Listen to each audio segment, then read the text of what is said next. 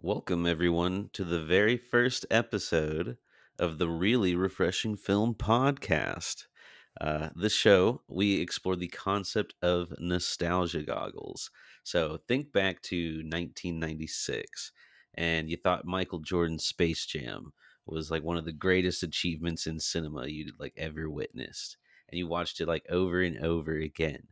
Um, but then like VHS tapes kind of went away and you didn't watch it again for ages and ages. And then one day you're a teenager and you see it pop up on cable and you watch it and you're horrified because you realize that this movie you love so much is actually really terrible.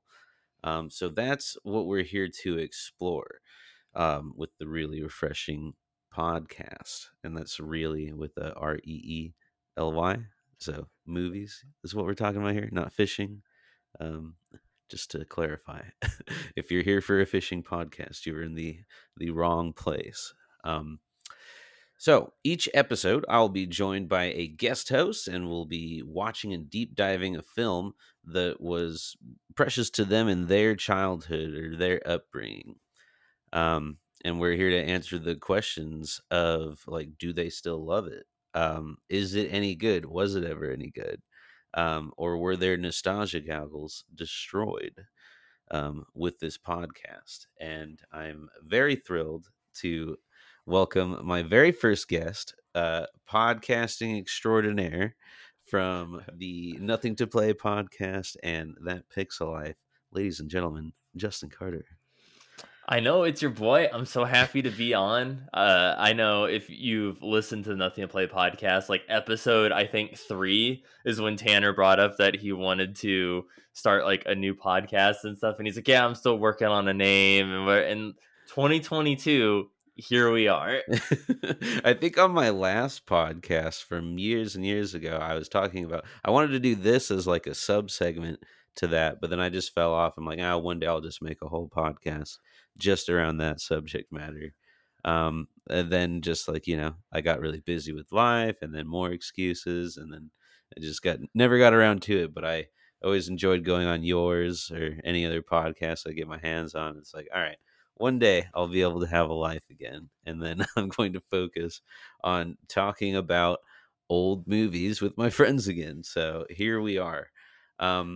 And Justin supplied me with an excellent list of movies that he enjoyed either as a kid or as a teenager. And it was an immense struggle picking a subject matter for the very first episode because so many of them were really good choices. And we whittled it down quite a bit. And maybe one day in the future, if I can keep the legs going on this show, I can have you back and we can do one of those other ones because there was a lot of really good ones, though. But let's get the first one off the ground first. So let's start with a little bit of background. When were you first introduced to this movie? What were your memories of this movie growing up? So, for those of you who don't, so the movie in question here is The Craft. Yeah, I'm sorry. Yes. As you can tell, it's my very first time hosting one of these things in a very long time. Yes, the episode title, but we are focusing today's episode on the 1996 film The Craft. Yes, cult favorite. Dude, I was very disheartened when I looked up the movie and I saw on Rotten Tomatoes it has like a 55%. I was like, oof. I mean, there's definitely worse movies than that, but yes. For those not familiar, just like on a baseline, this is a movie about a girl moves to LA or some rich person city in California, and they go to a Catholic school, and she meets 3 other ladies who are into witchcraft, and she's kind of Wiccan-y herself, just like naturally. And she develops a bond with these ladies, and like chaos ensues with some magic type stuff. Would you say that's a good log line for the film?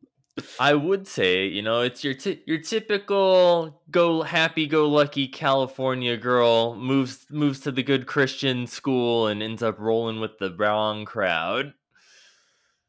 Yes, and chaos ensues in a very gothic-y way, and in a very 90s way. This movie is Oh, 90s as hell, like, dude, right out the gate, from it the was music, from the way they dress, to, like, the way it's shot, like, everything about it is, like, 90s as hell. In some cases in a really cool way or in a very time capsule way.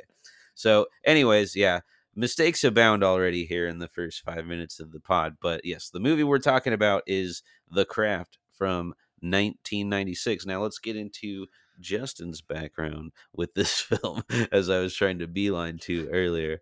Um, Justin, when did you first see the movie? What are your memories of it, oh, and what did dude. you love about it?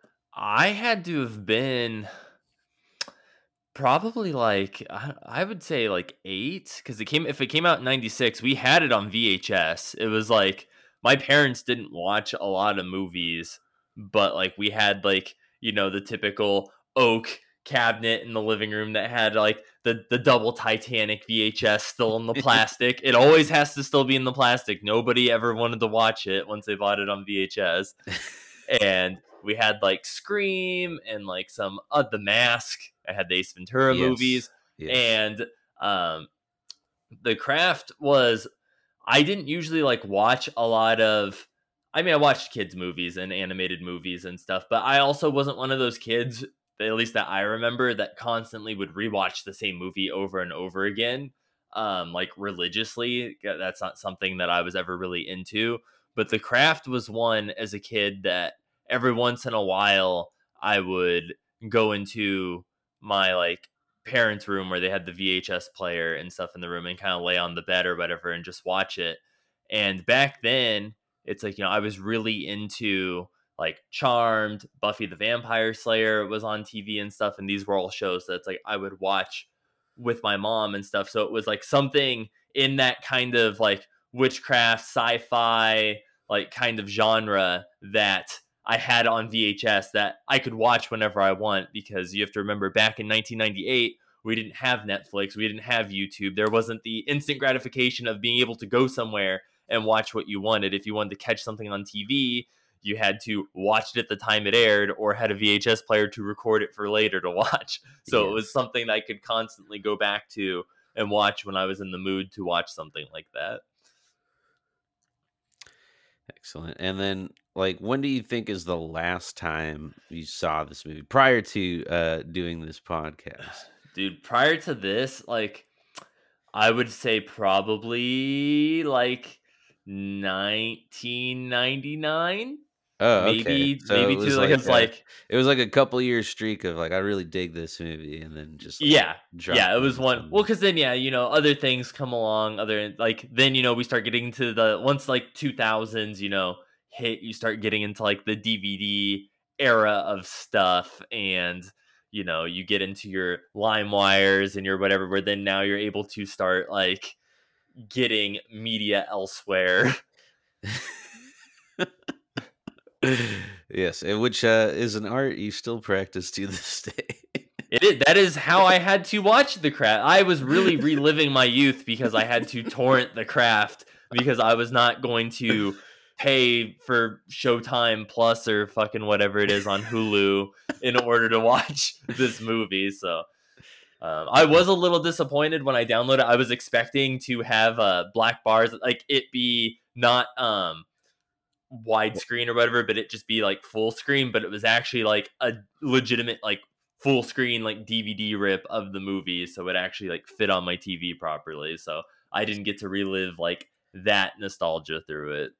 Yeah, I actually do have a Stars subscription, so yeah, I do get to see Spider-Man: Homecoming like 8 times a day on television.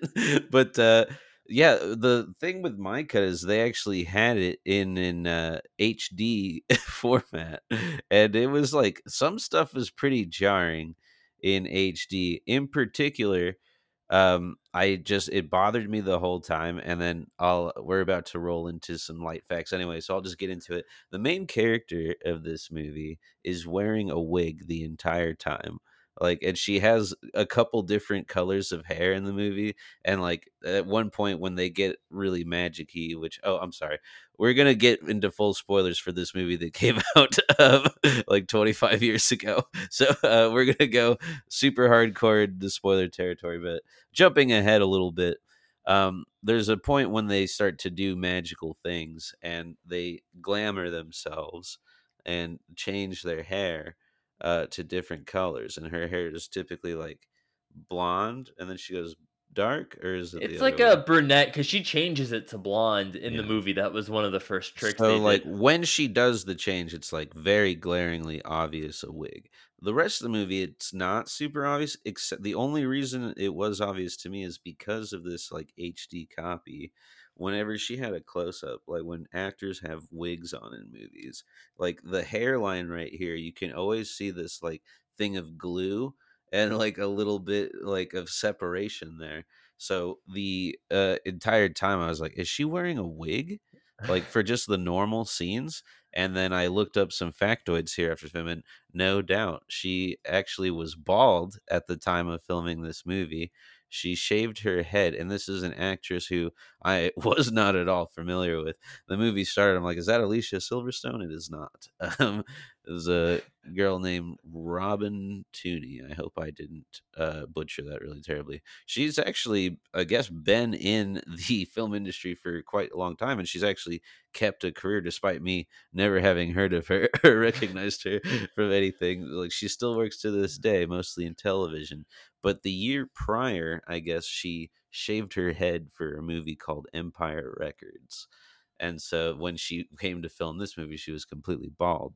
So in every scene, she's wearing a wig, Dude, which that's is so crazy. crazy. Like, I had no idea. Like, honestly, I thought for the hair changing scene and stuff, I thought the way it looked to me, it just seemed like they just like upped, I don't know, like the contrast or something like on her hair specifically to make it look blonde, even though it was just brunette, and they just kind of like increased the brightness on it and just kind of like tweaked like the hue of it and stuff to make it look a little bit more blonde. And then, because she has a scene where she kind of shakes her hair and it shakes out. So I thought that's kind of what they did, was just like fade into it kind of blonde and then just kind of like take it back out. I had no idea she was actually wearing wigs the entire time. Yeah. That's pretty wild. The movie had a budget of $15 million, which is in 1995 a pretty decent mid-sized budget for a movie. And it grossed worldwide 25 million, which to today's standards would be like a slight like failure. But I think it's relatively a good return from back in the 90s, enough to where they almost apparently made a direct to DVD or direct to video sequel a few years later with the character of Nancy, which apparently they did not end up going through with for various reasons. Movie also stars the infamous Nev Campbell, horror queen, star of the Scream franchise, and oh god, I don't know how to say this. It's like, I want to say it's Feruza Balk. I mostly recognize her from The Water Boy, with Adam Sandler, and she plays Nancy, the really crazy lady in this movie, and she hams it up real good. She also played Edward Norton's girlfriend in American History X, and just a lot of villainous roles throughout the '90s, and she really played that heel role pretty well. Um, and then some other side characters, not particularly notable. Skeet Ulrich, who was also one of the killers in the original Scream, is in this movie. Yeah, dude, I thought that I honestly didn't like I used to watch Scream all the time as a kid too, and it's like it didn't click. Like, I knew, of course, she was from Scream and stuff, but then like rewatching it again when I was sitting there, I was like, no shit. I was like, dude, they're both from Scream One together. I was like, that's fucking hilarious. Spoiler for the latest Scream movie, but he's also in that film as like the ghost of Nev Campbell's past or something. Or no, Yeah, no, a newer character. I will, yeah. Well, we don't have to dive into that. But he comes back as a ghost despite having been dead for like 25 years, and he looks and old as hell. he looks the exact same as he did in 1996. Yeah, Not that's a. crazy too. Did these movies come out the same year? Scream and The Craft, I think so. or maybe Scream One yeah, came out it was like around 96, the same time. 97. Like, so they had to have both come out around because I think there was only a year Yeah, difference these between Scream 1 holy and Scream cow. 2. Yeah, Scream and The Craft both came out in 1996, and Scream 2 came out in 97. So she's just on a horror tear here, or like a dark gothic tear here. Interesting that she's like a side character in this movie too. Um, yeah, she's a smaller part, not one of the leads, but we'll get into her later because I think that some of the funniest stuff came from from her character after they become very magical. Um, the director is not somebody I've heard of. His name is Andrew Fleming. There's not a whole lot of interesting things that came from this movie in particular, like fun factoids besides like the wig thing, which I definitely was noticing the entire time I watched it. Yeah, this movie is his biggest claim to fame. He also made the that movie that kind of crashed and burned, Hamlet 2, and a lot of direct to video stuff and television. Um, so not a whole lot of crazy fun stuff to get into on the factoids of the movie, but it's pretty warm reception. Not a big critical hit, as you mentioned. There's the Rotten Tomatoes score, um, but I thought it had potential. Just from watching the trailer. Candidly, I did see this movie when I was a kid, but I don't really remember it at all. I think I only saw it once, and I know that my sister was into it because I distinctly remember her and her friends trying out the light as a Light as a feather, feather, stiff stiff as a as a board. board. Yeah. Yeah, so that's my one and only memory from this movie, and so I was intrigued to check it out once it was on Justin's list. And I watched the trailer and I'm like, huh, this could go one of many ways. It could be bad, it could be good, it could be somewhere in between, but we'll find out. So let's get into the plot of the movie. Full on spoilers going through the plot. Any things we want to discuss about the movie? I've actually got an iPad full of notes from the movie, just call outs. So we are going to go from the beginning of the movie to the end and just things that we liked about it, notable things, call outs, stuff like that.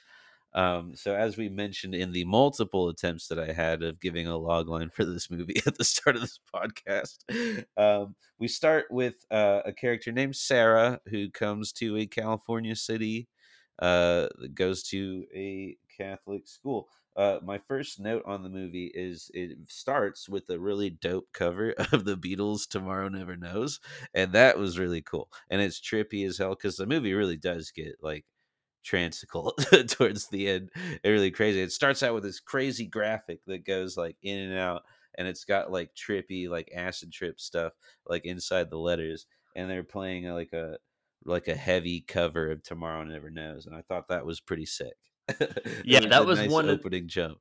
that was one of the things I wrote down too was the soundtrack because it's like not only in the very beginning is it like, dude, this is super 90s and like very fitting, but even within I think it's like the first 20 minutes of the movie, one of the songs is legitimately like the opening theme song to the Charmed TV show, the original one.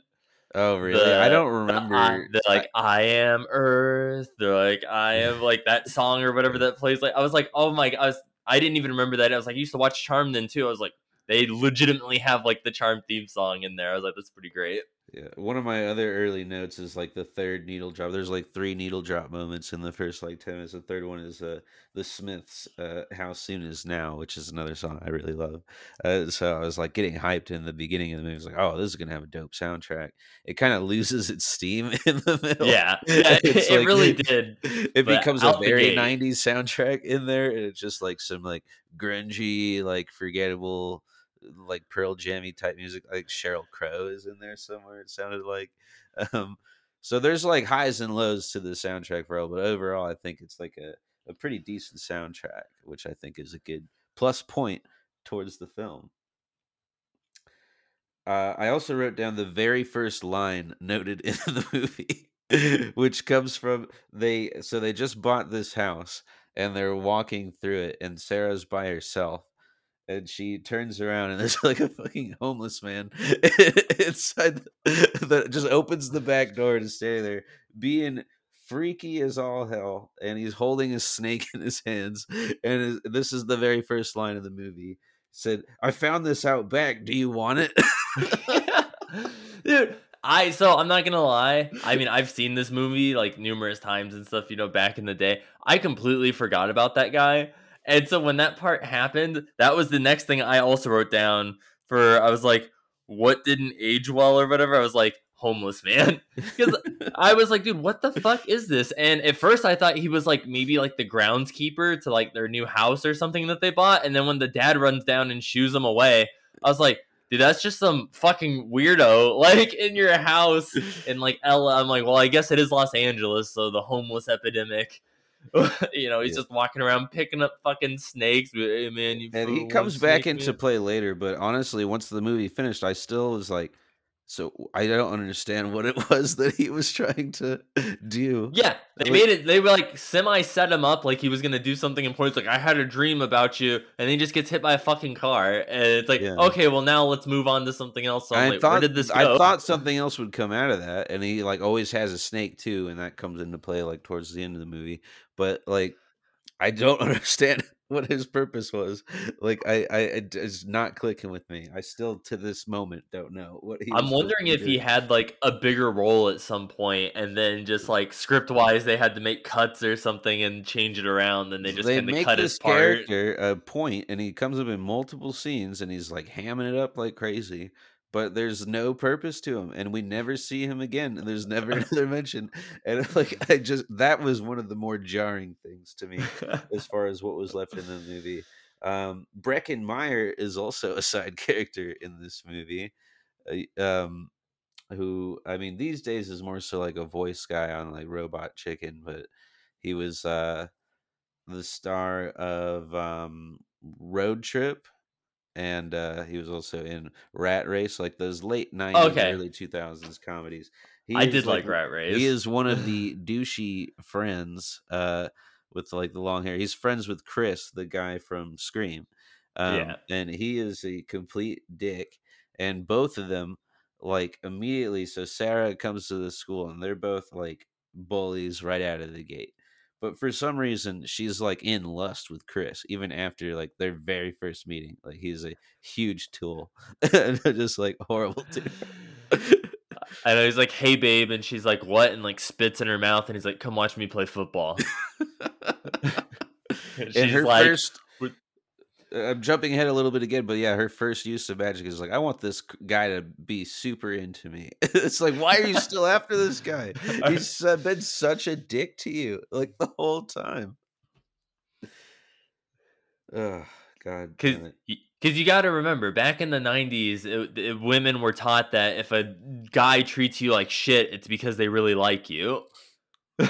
So she's Oh, like, that's "Oh, right. dude, he must be in love with me at this These are point." older tropes. Yeah. Oh, I've got a really there's a big slight of racism right at the start of this movie, and we'll talk about these later. We'll have topic rounds after we get through talking about the movie, but one of our topics is a fine wine and a stale beer.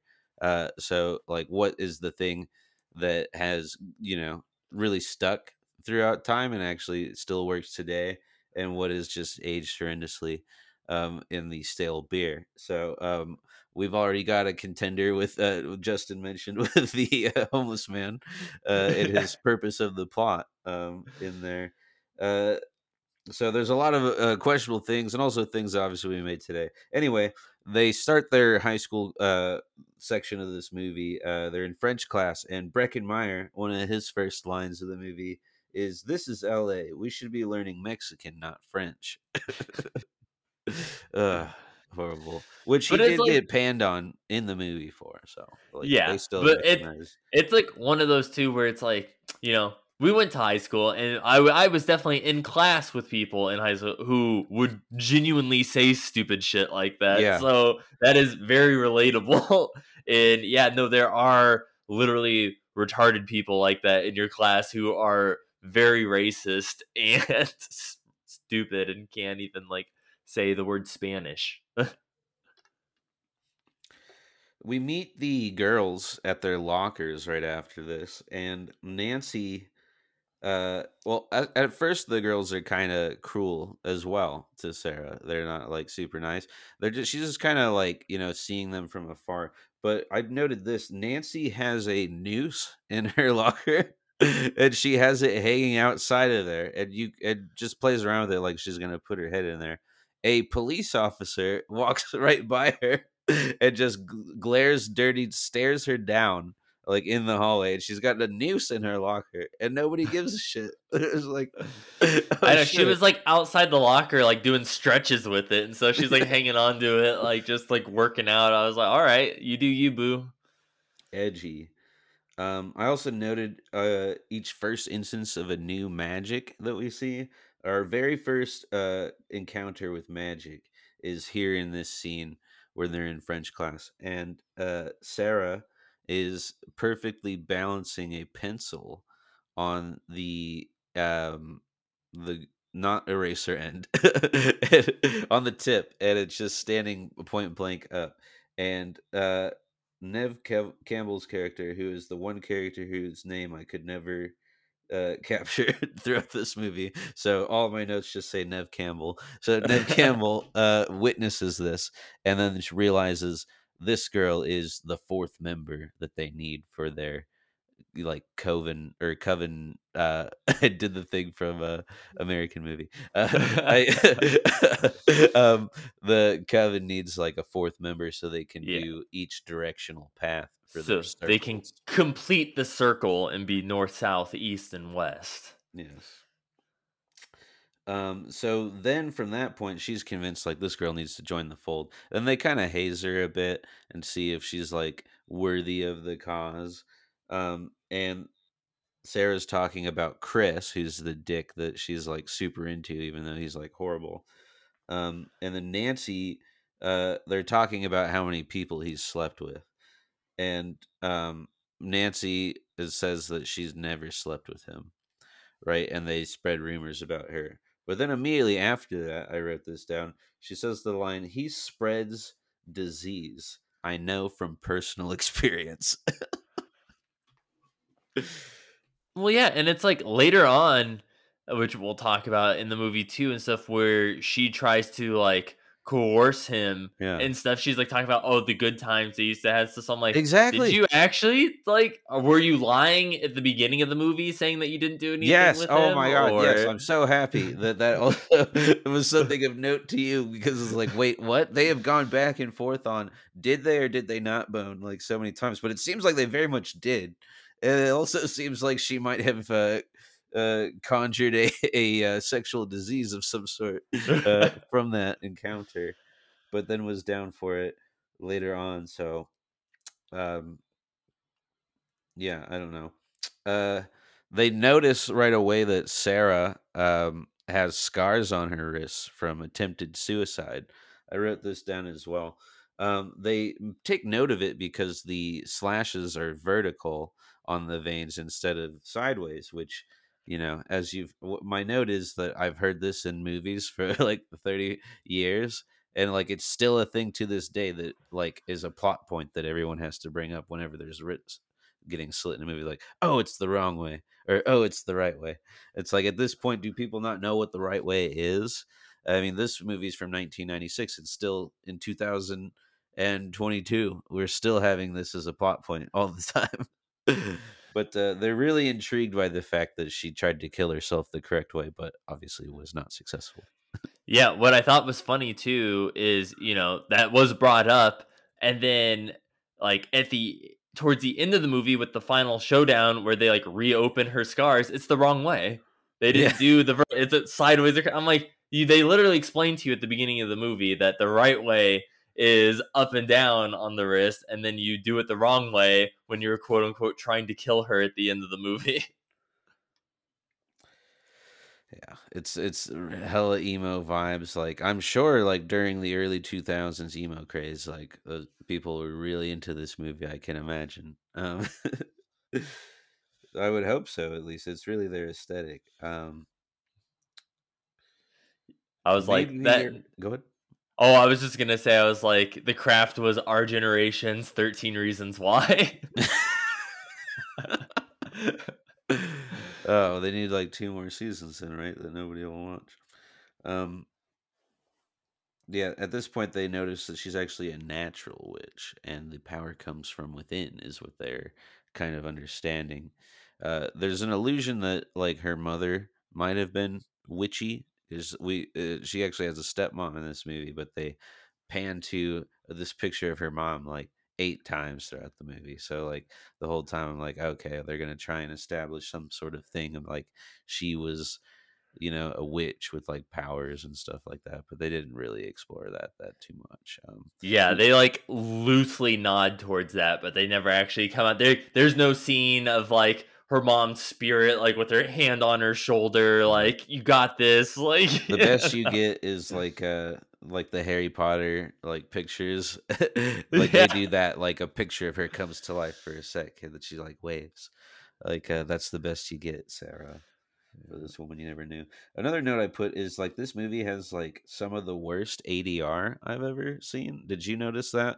Where it's like clearly it's them in a recording booth like redoing their lines, like and trying to get it to match the screen, particularly in moments of action. Like the ADR just sounded so fake to me. Like like it was not matching at all for me in certain scenes. Did you no, notice I that at didn't. all? I didn't notice that at all. Okay. Maybe it might have been my sound system or something. I don't know. I But mean, it there was also just might be stretches of true. the movie You where the might just have a ADR better just sounded really bad. ear for it than I do. Like, I mean, I also like some of the questionable like audio, what I just chalked it up to being, 1996. Right, exactly. Moving on, our snake guy is back. This is the scene where he gets ousted. He gets ran over.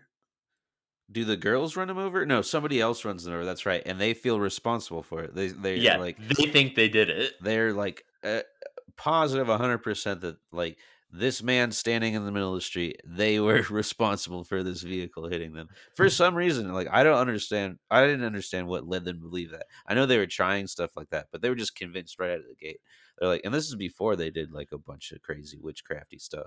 So like I don't know, but anyway, he gets killed, never sees we never see him again. He's never heard of again. He had nothing to do with the plot. Still don't understand what he was trying to warn her about or what his purpose was. But the way it went out is cool because the movie actually does a shot underneath the car when he gets run over, and the back tires, one of them runs over his head and the other one runs over his ankles, and you get to see the whole thing for like 2 seconds. And I thought that was a really really sick like quick shot that I it was so cool I made a note of it. I know. I did notice that like multiple times kind of throughout the movie there's almost like it seems like hard cuts almost in time where, like you kind of notice it at the beginning and stuff with Sarah where she's like, "Oh, when she's kind of like low key flirting with Chris and then all of a sudden it cuts to her and Chris like on a rooftop drinking."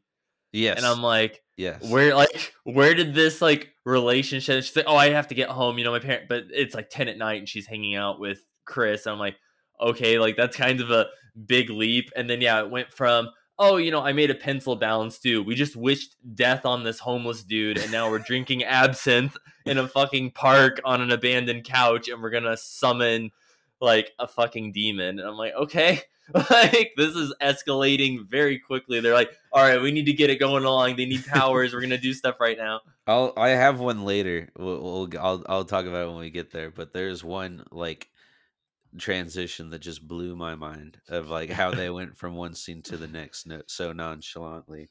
But the very next scene of where we're at in this recap is actually the scene you were just talking about, where uh, Sarah is now on the roof with Chris, the douchebag, and they're drinking, and they start macking, and this guy was legitimately really fucking horrible to her, like in the start of this movie. And then she was just like, got a little spooked by hanging out with the witch girls. She's like, you know what? I'm gonna go hang out with this guy.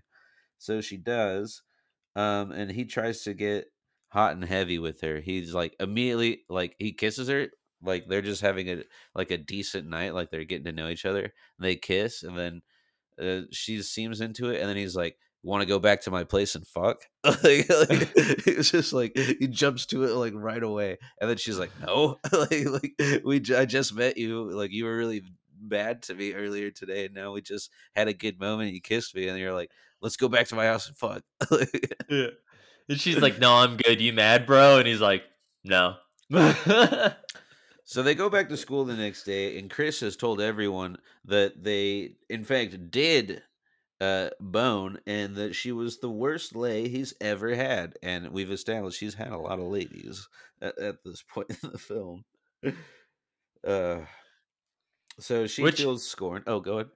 Oh no, I was just saying, which I thought was also weird in the sense that all he got, like, they made out once for like 10 minutes, and then he immediately burns that bridge by being a cuck and being like, "Yeah, no, we fucked," and then acts like he doesn't want anything to do with her, and it's like, you didn't even get what'd you get out of this though? You what kisses?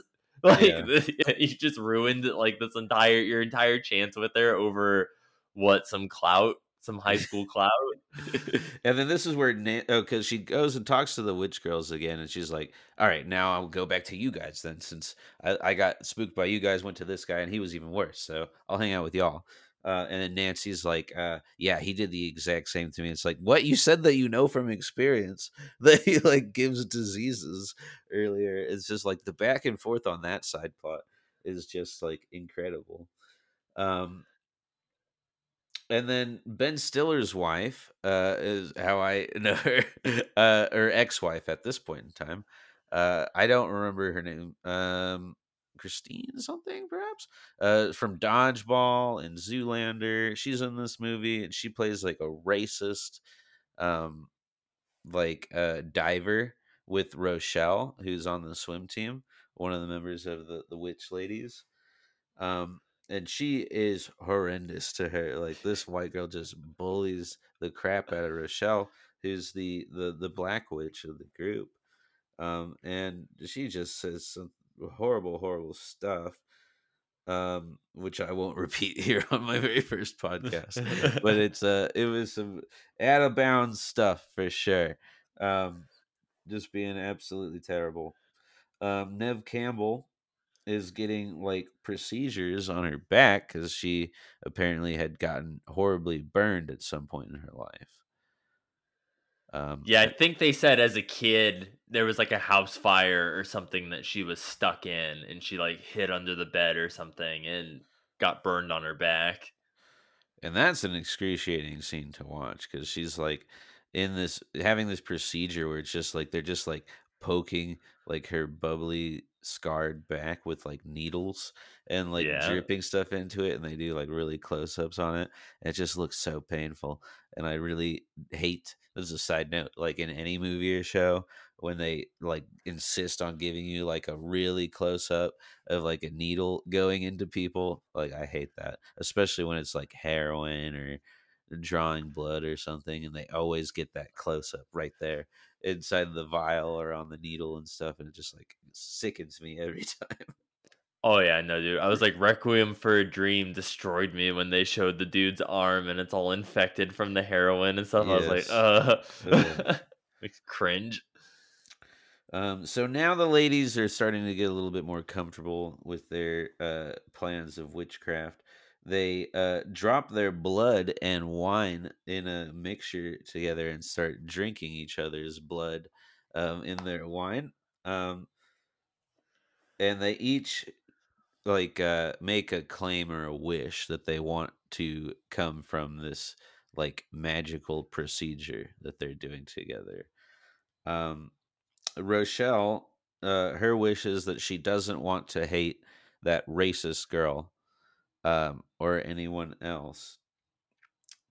Uh, Sarah wants to love herself and be loved, especially from Chris, that douchebag who just lied about her. It was- She's like, God, he's just playing hard to get right now by saying that, telling the entire school that we fucked. oh yeah, he'll come around. Like I want people to love me, but I especially want Chris too. Um, Nev Campbell, whose character I still couldn't figure out at this point in time, she wants to feel beautiful because of her burns, which you don't really see because she always wears a big jacket. But she's been going through these procedures trying to get grafts done to fix her back and her arms and stuff. So she wants to feel beautiful. And then Nancy, who lives in a trailer with her mother and her mother's boyfriend, 8 Mile style. Um, she just wants money. Like that's her only wish from magic. So one doesn't want to hate the racist person that bullies them. One wants to feel pretty. One wants to be loved, and one wants money. Is the four wishes there? Thoughts on that? I mean, sounds pretty par for the course. Like, I mean, like their motives I feel like make sense in that regard. Like, Nancy, it was kind of referenced earlier, like, when they go to the magic shop and stuff, and the shop owner was like, "Oh, you're actually paying, unlike Yeah. your friends." So it's like they obviously frequent and steal and stuff, which, Nancy may make that, appear as part of her bad girl image or whatever, but it's actually just because she's white trailer trash and doesn't have money. And then later in the movie, when she finally does have money, she's like, "Yeah, here's a 50. Keep the change, toots." Like, I That's got one money. part that like I was thinking about is like there's this store in this movie that's ran by like a nice witch lady, and it's just like a witchcraft store, and all they do every time they go there is just steal everything. I already imagine like a store like that. It probably barely makes anybody as it is, and she's well aware that they're stealing all this stuff, and she just lets them do it. It's like, woman, I'm sure you're like on the verge of going out of business. Like, I don't think you get that much clientele. And then she's just like, yeah, whatever. Let these ladies come in and steal shit from me like every other day. It's all just a tax write off. She's like, "I'll just do a couple more palm readings in the back later, make up for that." So, per Sarah's wish, Chris is now obsessed with her, and will be for like the remainder of the film. um, he's like really, really into her and wants to confess her love. Um, he starts to just like carry her book. They start to just kind of test it out and use it, where they like ask him to carry Sarah's books for her and stuff like that. And he goes and he sits next to her, and he's kind of become like a little puppy dog. And Brecken Meyer with the zinger here comes in and says, "Hey Chris, can you hold my jock for me? It's kind of heavy." That was a good one. uh, Then we get the infamous scene, probably the scene that everybody remembers the most about this movie. Or, I mean, from only the notion that this was the only thing I remembered about this movie is the light as a feather, stiff as a board scene, which was featured heavily in the trailer back in the 90s. And why don't you explain what they're doing in this scene? Yeah, so I know I never got to do it personally, but I know at different sleepovers and stuff like that, it kind of became in the 90s a like party sleepover trope where someone lays on the floor and then there's people, usually like I think four of them or like whatever, kind of like on the sides, and you put your fingers under the person and they chant "light as a finger, light as a finger, light as a, light as a feather, stiff as a board," and raise the person up, and then like you're supposed to like remove your fingers, and then they're sitting there like levitating and stuff. And normally, the trick, the person thinks they're floating, like whatever, they're obviously not floating, but in this case, because they're magic, the lady is actually floating, like, I don't know, like a solid, like probably like foot off the floor. Yeah, then they kind of keep dragging it up, and then they're like testing the limits, and then Rochelle, who's the one that they make float, like her eyes are closed, and less than will just take their hands out and just leave her there until like mom comes crashing in, and then Sarah reacts like they just got busted like jerking off or something. She like Yeah. grabs a bunch of pillows and like runs over to the door, like, "Mom, get out of here!" And mom's like, "What are you doing in there?" Like, "Nothing, mom." Scissoring. Leave the towels at the door. um My next note is apparently witches don't eat the crust of their pizza. That I was noticing is like all of them just like would throw the crust away, and they ate pizza several times in this movie, and they never ate the crust. Man, I'll tell you, it's because back then they didn't have Hungry Howie's or anything that has that The garlic flavor herb crust. crust. Yeah, they're, they're like, these are just empty calories. They're like, we're not eating this. So now we're getting into. So we know that Chris is now in love with Sarah at this point. Now the rest of the ladies are going to start to get their wishes now, obviously, right? Because they drank the blood, and we've already seen this transpire. So now they're expecting it. So the next scene is Sarah in the hallway finds that racist girl that's always like hounding on Rochelle and just like snatches a bunch of her hair like in the hallway, like so non smoothly. Just reaches out and grabs it. Yeah, and she like turns around like, what the fuck? And she's like, get some bitch. And she's like, okay, whatever. And then like Yeah. leaves. It's And like, okay. everybody, and that's the interesting thing is like everybody in the school prior to them even getting these are already like those are bitches or witches. And then later on, when they actually are, it's like they're stunned that they are. They're like, "Wait, what?" He's like, Chris has this realization. We'll get to it later. That whole scene is ridiculous. We'll get to. I'll save that one. But yes, so now they steal the hair, and Rochelle like ties it around like a picture of her or something, and is like doing this spell. And then and in swim practice, Rochelle starts to see that this racist girl starts to lose all her hair. It just starts falling out like grotesquely. Um, this week, side note, they Warner Brothers released a deleted scene from the Batman starring the Joker, and it's kind of like that, like like her hair and the way that her head looks. Is a lot like that. It just is falling out in chunks. It's all Yeah, it's like bubbly very and kind of like chemically burned, and yeah. like that always, as a kid watching that movie and stuff, that part always kind of grossed me. Like it was like clumps of like hair and stuff coming out, like in the shower, like in the drain and stuff. I was like, ugh, like no one wants that. Yeah, so she's feeling good, which her wish was to not hate her, and then she puts like a hex on her, and then it's just like I'm just gonna embarrass the shit out of her, and then I'll just will just have nothing but pity for her. So it's like, is she kind of like not letting that spell organically happen? Because it seems like Yeah, she like intentionally did that. she's like, you know what would make me not hate this racist a lot? Ruining her life. Exactly. So the Nev Campbell we established, she wants to feel pretty. She goes to have more procedures done at the doctor, and they find that her burns are starting to just peel off like like sunburned skin, like, and it comes off, and she's got a fresh coat of skin on her back and her arms. That Um, was really satisfying to watch.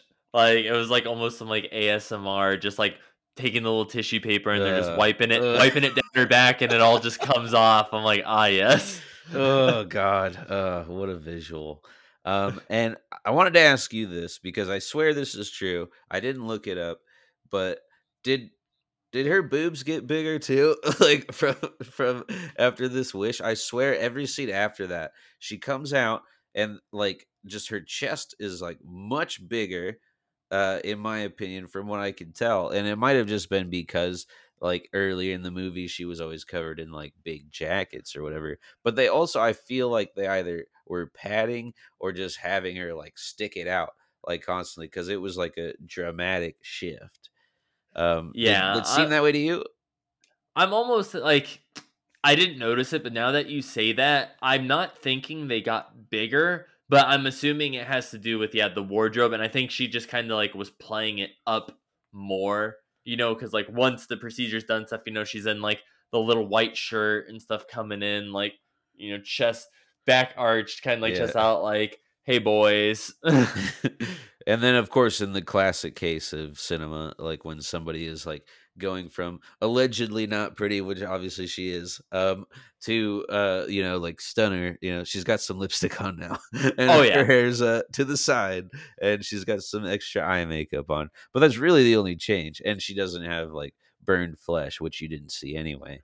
outside of Yeah. like the And then now medical all room. the dudes are like, "Hey, girl." So now it's time to see, did Nancy get her wish? So as we recall, Nancy lives in a trailer park with her mother, who is a basket case, and her mother's boyfriend. She comes home and gets in a fight with them and blows the kitchen up through anger, just through magic, like Harry Potter style. Um, and then kills her mom's boyfriend after he looks up her skirt and he pushes her mom aside. Nancy gets so frustrated she like explodes with anger, and so like everything starts blowing up. And then did he have like a heart attack or something? Like how did he die? Yeah, he had a heart attack, and that's why I'm like, I don't know kind of where the line is. She definitely caused the explosion in the kitchen, but I'm like, did she make him have a heart attack, or was that kind of just like a side effect of some shit that's like, I mean, this dude didn't look like he was in the best condition to begin with. He looked like typical trailer trash, like stained wife beater, like beer in one hand, mom's ass in the other. So he dies, and of course they find out through lawyers in the next scene that he'd left her mother a lot of money somehow. Like did they explain how he had money and he was living He rent had free? he had it was a life insurance policy through Oh, his okay. work or whatever. He had like full coverage life insurance. So they got the life insurance, which I thought was hilarious that it was $175,000. And I mean, They I'm went sure, ballistic. They were yeah, like, they were "Oh my acting god, like, I won the goddamn lottery! One yeah, hundred and they were acting seventy-five like it was thousand like dollars." 3.6 million or something. Like they're like jumping up and down, and it's like, dude, you It's can't like, sure, like even. in 1996, that'd be the equivalent of like probably like 400 grand today or something. And they go and buy like a sky, scraper apartment and this absurdly ugly couch that her mom is just like in love with. It's like, look at this couch. And there's nothing else in there. I know. I'm like, dude, for 175K, you can't even buy like a rundown shack in Van Buren. And then she got a huge jukebox filled with 45 records. And they're all from the artist Connie Francis. And then, of course, Nancy and her are now in better clothes as well. But I mean, statistically speaking, they got to have like blown all that money like in the first week, right? Like I know it's 1995, but still, like they went ham with that money. Yeah, and in a couple months, sure, they'll be poor again, but they'll be getting evicted from a not much nicer house now. I do like that they didn't follow the trope of like most things when once that happens then they stop being like an alcoholic or a piece of shit, and her mom was like Yeah, still just like martini in hand like all yeah. times like Cigarette in the other one. now I get to do this the classy way. At this point in the movie, we're starting to get a lot of magic things happening because they're starting to really get their groove and understand more and more spells from these books that they're stealing from the nice witch ladies, probably on the verge of extinction store, like probably backed up on that lease because she's not getting any paying customers. But this is the point that we discussed earlier, where Sarah begins to glamour herself, changing her eye color and her hair color.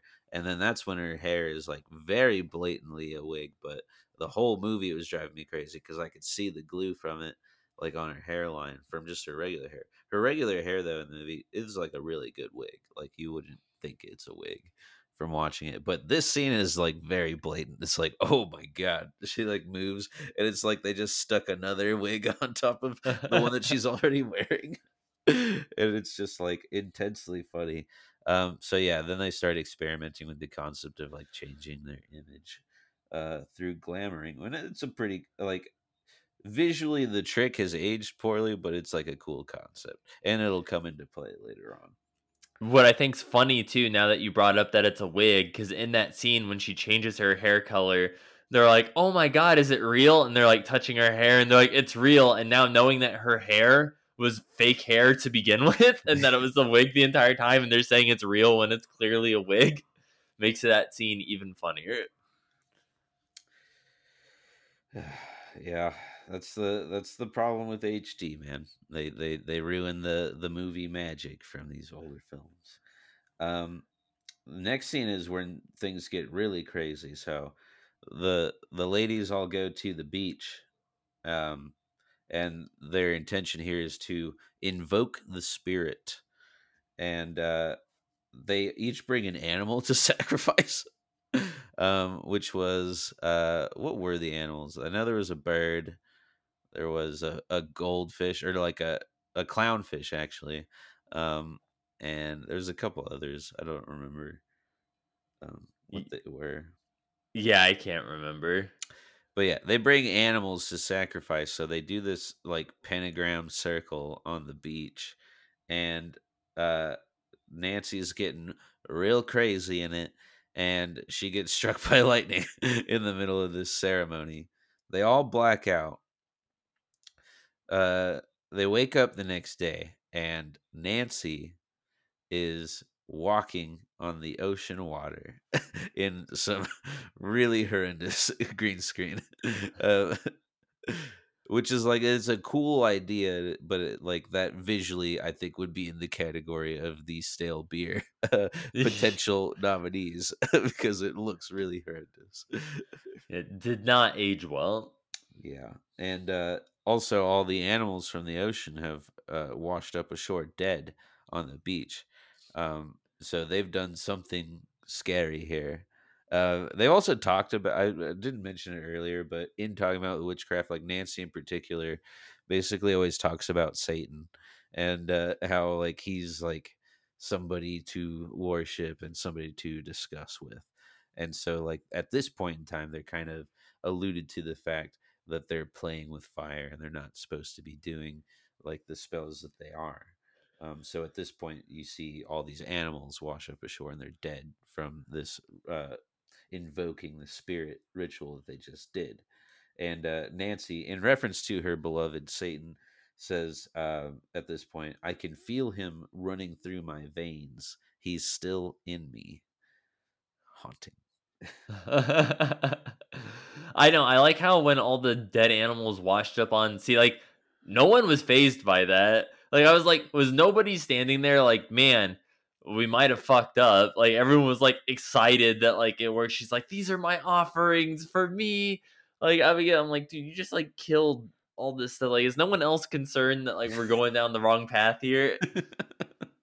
Well, in actuality, this is in fact the point in the movie where Sarah's like, "Oh wow, like I'm done," and that's it. That's all it took. Like, she wakes up and she's all a part of this thing. She just murdered a little animal for this thing, and then sees Nancy walk on water, and then all these animals or these sharks and stuff are dead, and then she's like, "Oh, okay, we've gone too far.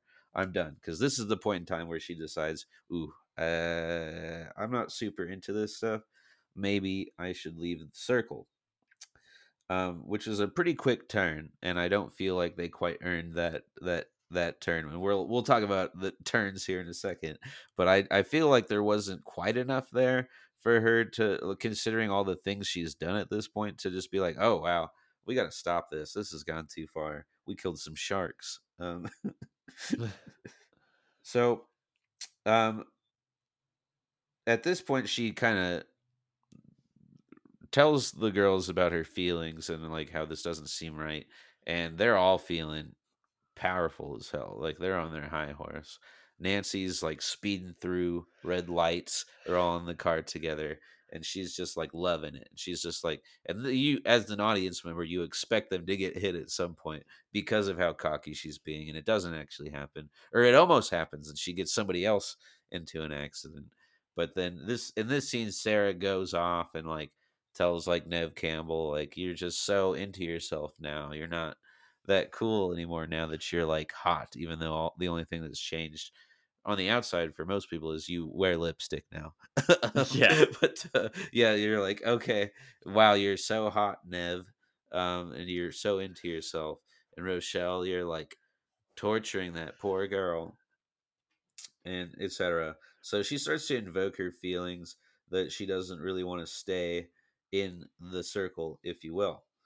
Um, she goes home, and Chris is still infatuated with her, and he's calling her house constantly. He's going up to her bedroom window and just trying to get her to go on a date with him or even just hang out with him if she won't be romantically involved.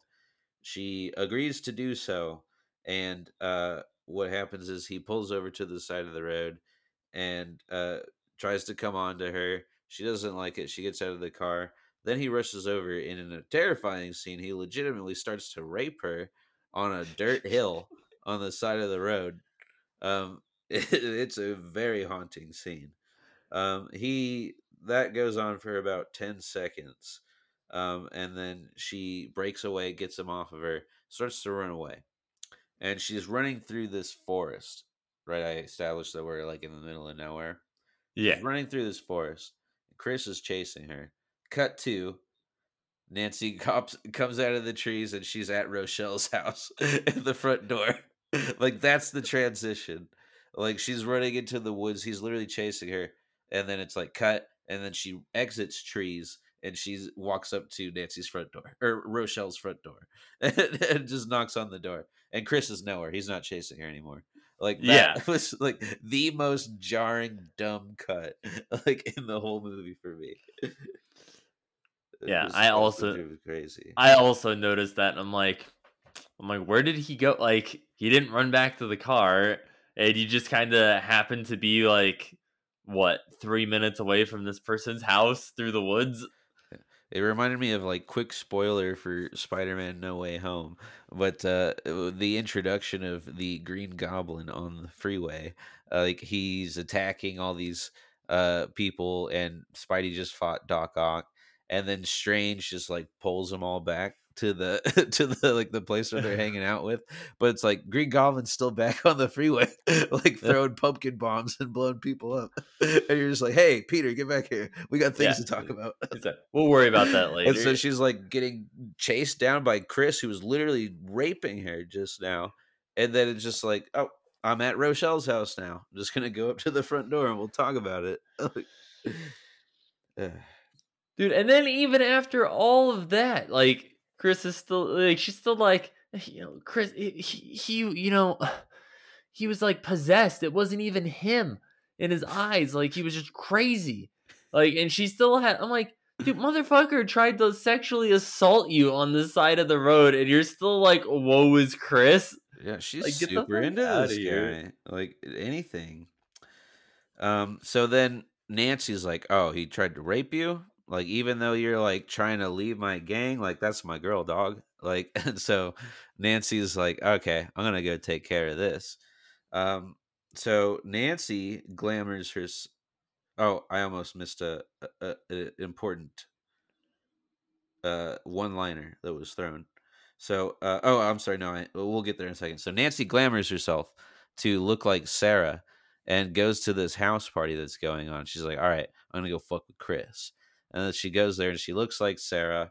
And of course, she like comes on to him and he's like, yes, yes, yes, yes, Sarah, finally my time. Takes him upstairs. And this is the scene we were talking about earlier. Um, where she's trying to get him to bone her as Sarah at this time, and he doesn't realize that it's Nancy. But then, like her prank is like she in the middle of it, like de-glamours herself, and it's Nancy, and he's like, "Oh, I don't want you. I'm in love with Sarah." And then she's like kind of taunting him about like how he needs to like give it to her, like put it in, and Chris hits her with this zinger. Uh, if I could make my dick big enough, which is implying that she's a Lucy lady, much like Chris is, and has gotten around. So that was a pretty 90s esque zinger, which is pretty cold blooded. So Sarah breaks in. She finds out what's going on, breaks in. He realizes that. Oh, this is where he makes the realization. He's just like, after he just saw Nancy like change her face and glamour herself, he's like, "Wait, you're a witch." It's like, bro, since the opening scene of the movie, you've been telling everyone that these girls are witches, and then he like is just stunned at this concept. like at this He's point. like, the rumors were true. There was also a scene earlier where Sarah was like, "Why do you think you like me, Chris?" It's because it's a spell, and so he's still not accepting that this happens.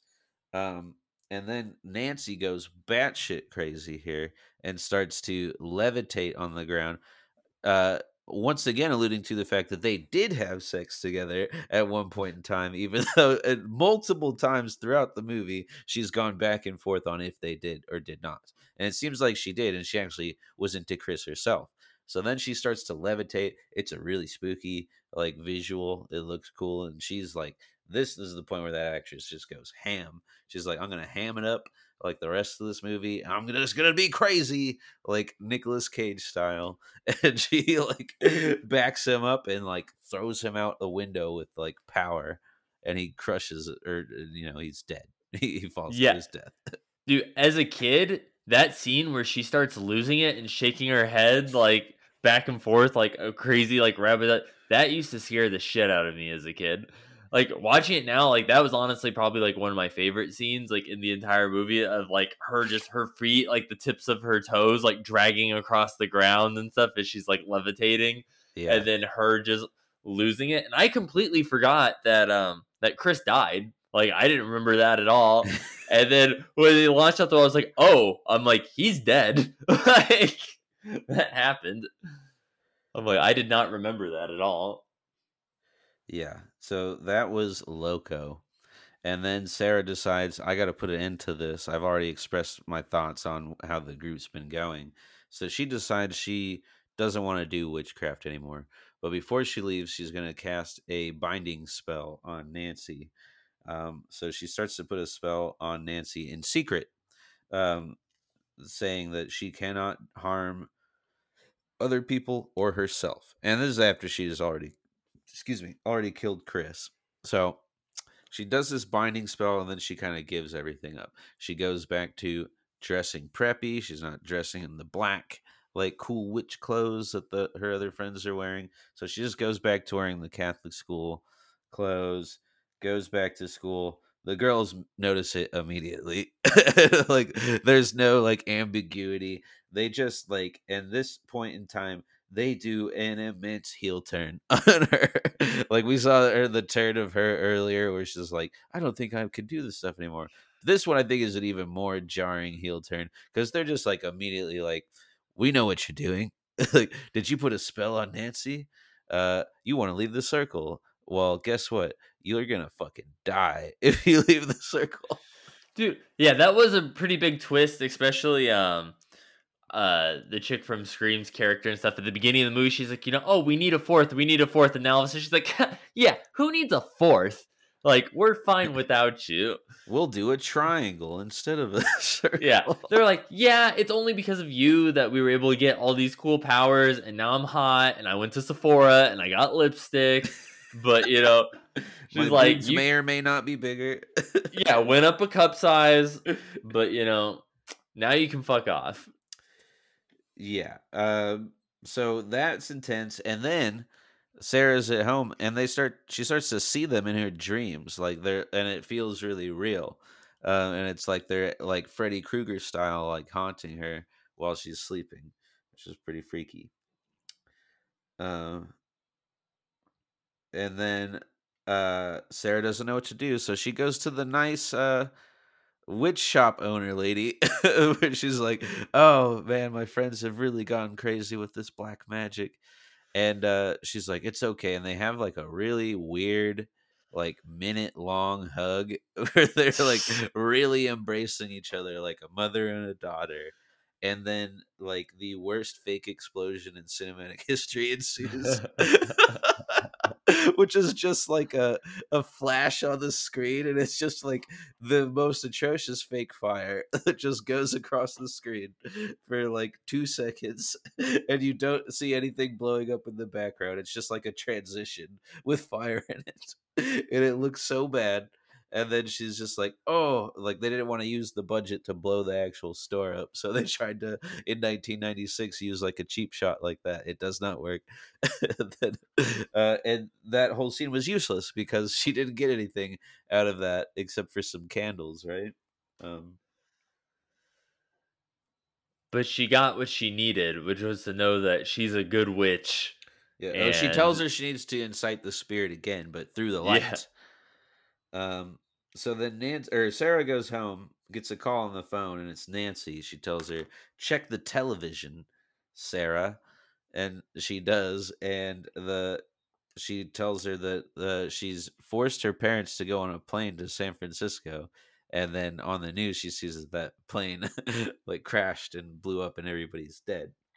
So she's saying that they're responsible for killing her parents now, which she didn't even know were gone, and it was like a stretch as it was. I didn't buy this when it started, and you learn later it is a fake out. It's just a glamour, which it didn't sell me at the time. I'm like, this is a, but that was just me being overly critical of the plan. I'm like, wait, how did you get them to just decide loosey goosey to fly to San Francisco today? And you gave like the flight number and the time and you wrote it down and then all of that. It was a bit of a stretch for me. But the point is she fakes out Sarah into thinking that they've killed her parents. And then all three of them are there, like levitating and like just creeping her out and cornering her. And then creatures start to come out from everywhere. And it's like every disgusting like little creature you could think of that people are terrified of are coming out like every crevice in this household. So snakes and scorpions, tarantulas, roaches, like are coming out at like every surface. It's spooky, oogie boogie style, if you will, for the ladies as well.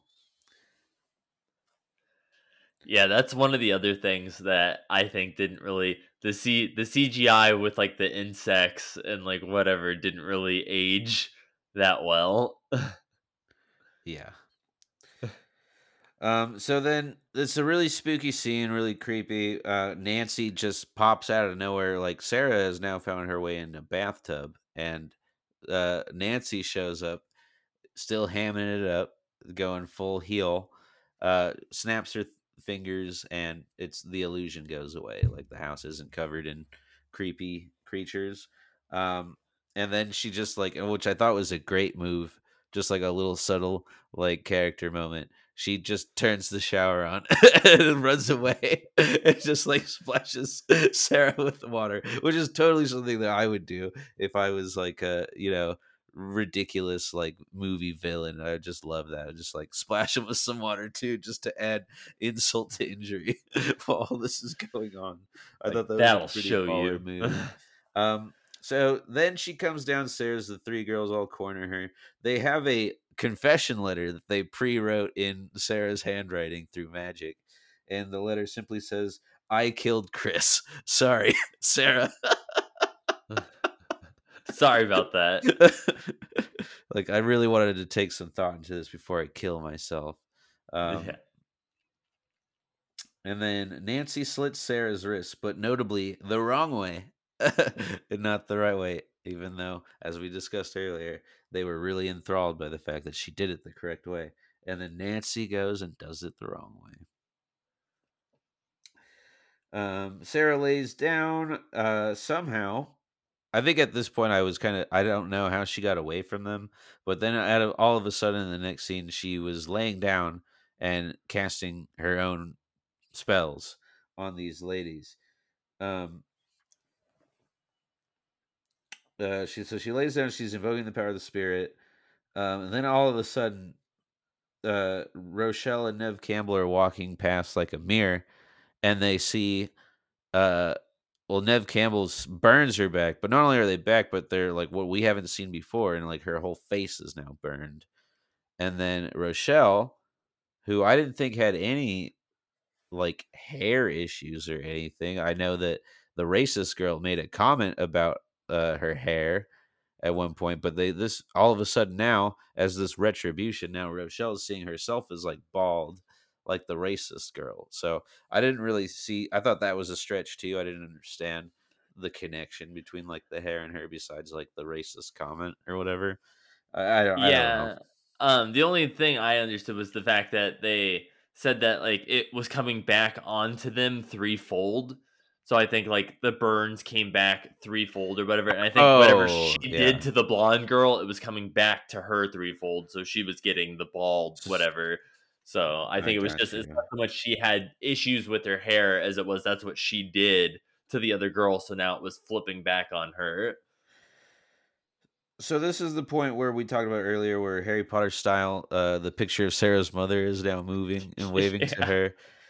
Sarah is now a witch again. Her wrists heal themselves magically, and then Nancy's looking for her, and lo and behold, Sarah's inside a mirror right behind her, and it freaks her out like beyond belief. And she walks out, and then Nancy's hands become snakes, and everything about her starts to transform into these weird, creepy, disgusting creatures like Oogie Boogie style. And that was a cool slash crazy visual. The girls show up and apologize. Later on, this is after they survive the night, right? Oh, I skipped over something. So Sarah puts a binding spell on Nancy, and then Nancy like speed jumps out the window, um, and then or no, she like bolts her up against this wall and starts like trying to punch Sarah, like, but it's just hitting air, and it just like looks funny because like in the way they filmed it, it doesn't really look like she's trying at all. Like she's Doesn't just look like like punching she's him over. doing yeah, it doesn't look like she's doing anything. She's just like, She's just like "Ah!" going like like punching Yeah. like above the air above her head, like really crazy. But it doesn't look like there's any sort of barrier or like spellbound thing that's like keeping her from making contact. So like I understand it's a hard thing to try and visualize, but I don't think they did a particularly great job of doing that. But then Sarah gets out of the way, and then a dresser comes from all this like heat and like flattens Sarah, and it's just like her clothes there afterwards, like Wizard of Oz style. But I lost my. I guess I don't have any notes after that besides like the rebuttal. But I don't understand how that scene ended after she got crushed by the dresser. Um, So after she got crushed by the dresser, she like phased back into existence, back into her clothes, and then like double rabbit kicked um fucking Nancy like back 50 feet into a mirror that shattered. And then she's just laying there, and then it does this like fade out transition to now I guess Sarah and her family are like moving again or yeah. something. Like I have no idea. And the other girls are like, yeah, come by, and they're like, hey, Sarah, sorry about that. It's been a while. Yeah, that was real crazy, with all the shit with Nancy and trying to murder you. And she was really out of control, and we just Like, kind of as you ran can with it. see, your dad's still alive. Yeah, your You know? parents, they're like, your parents didn't really die in a plane crash. So they're like, we're all cool, man, right? Like, we don't have powers anymore. Like, you don't have powers anymore, right? And she's like, and then she conjures up a storm. And then it like lightning strikes this giant branch and it like almost hits the two of them. She's like, better watch out. She's like, you don't want to end up like Nancy. And then it shows Nancy in the hospital or whatever, and she's like got cuts on her face. I'm assuming from the broken mirror and stuff. And she's like, I can fly, and I'm like a god, and I can do whatever. And they're like, yeah, yeah, yeah, sure, sure, sure. Is they're like injecting her with whatever to make her like go to sleep, and she's like, I'm a wizard, Harry, and then it like ends. And that's Finn. That is the movie. We just recapped the whole thing for you. So if you haven't seen it, you don't have to now. That's the entire plot, the best lines, the best Neil drops. That is the movie. So now, after having revisited this movie after so long, I guess the first question would be: is how do you like it now? What were your feelings? What's your So instant reaction? I definitely thought it was still very watchable. Would I continue to like I did as a kid religiously watch it? I don't think so. But in terms of like aging well, like some stuff aged well than others. It's one of those movies where it's like shot for shot, there's no way in hell this movie would ever get like made today exactly like that, with like a lot of the different like racial things that they did, and the The multiple the sexual assaults. yeah, the attempted rape and then the actual rape, like, of Chris and stuff. Like, I'm like, yeah, in 2022, there's been a lot of a push against that kind of stuff. Um, but all in all, I thought, I actually remembered quite a bit more of the movie than I thought I did. Like most of the key sequences and stuff, like I actually still remembered. Like there was just little details here and there, like Chris dying and the homeless guy and stuff that I purged from my memory. But for the most part, I feel like I actually remembered the movie pretty well. That's good. And What I'm about glad that you still enjoy it. yeah? Was this your first time watching The Craft? Well, I've you said you seen it watched it once, before but as a it's like kid. it's basically like me seeing it for the first time. And so going into it, I mean, with the selections of what I'm trying to do on this podcast is I'm trying to see things that could kind of verge on either way. And it could either be like a pleasant surprise or it could be like, holy cow, wow, this is terrible. Um, and I don't think it ended up being either of those things. Going into it, I thought it had promise. I'm like, oh, some of these concepts look cool, or these visuals. Like, I'm sure a lot of the effects have aged poorly, but I think overall it's an interesting concept, so I want to check it out. And I think for the most part, it's really not a bad movie. Like, I think a lot of it's aged pretty well. It's very 90s, as we've talked about, but that's a time capsule thing, you know. It doesn't make the quality of it bad just because things are way different now than they were back then. And in fact, it's got that nostalgia factor to it. So even though this isn't a movie that I have nostalgia for, watching it for the first time now, it brings me to that nostalgia for other things like actors of those times, or the way that people dressed, or people's haircuts, or the way that people talked and stuff like that. But overall, yeah, I mean, honestly, I liked the movie more than I expected to. I was like borderline thinking that it was going to be atrociously bad, and there are some really bad things in here, particularly like the dialogue or the story choices or the visuals. But I thought, this would be a really good movie if they made it today, with today's standards. Is what I kind of get out of that. So I was pleasantly surprised, and I liked it more than I expected that I would. Not saying it's a great movie. I don't think I'll ever watch it again. But if it's on cable, 5 years from now, and cable's not going to exist 5 years from now. But say somehow organically it's playing on something, like, yeah, it would be fine to sit there and watch like 20 minutes of it or whatever. So you think like in the future, like probably not anytime soon, but one day you'll probably watch this again.